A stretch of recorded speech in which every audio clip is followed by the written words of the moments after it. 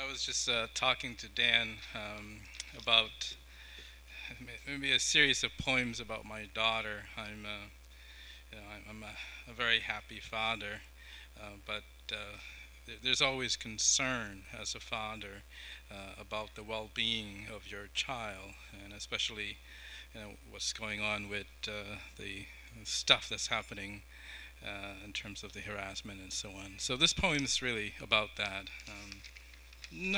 Well, it's just about how to you feel hopeless, you feel helpless when it comes to the well-being of your child. Sunday at the beach.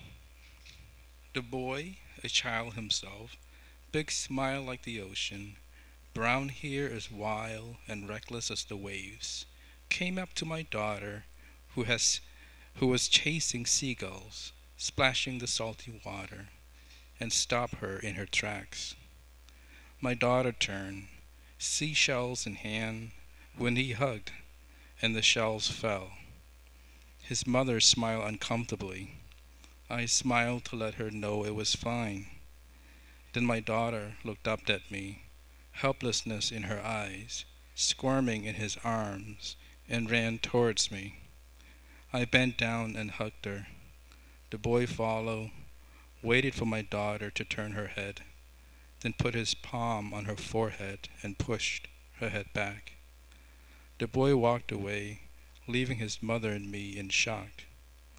Weeks later, away from waves crashing and seagulls squawking, my 2-year-old daughter said to my wife, "Hug hurt."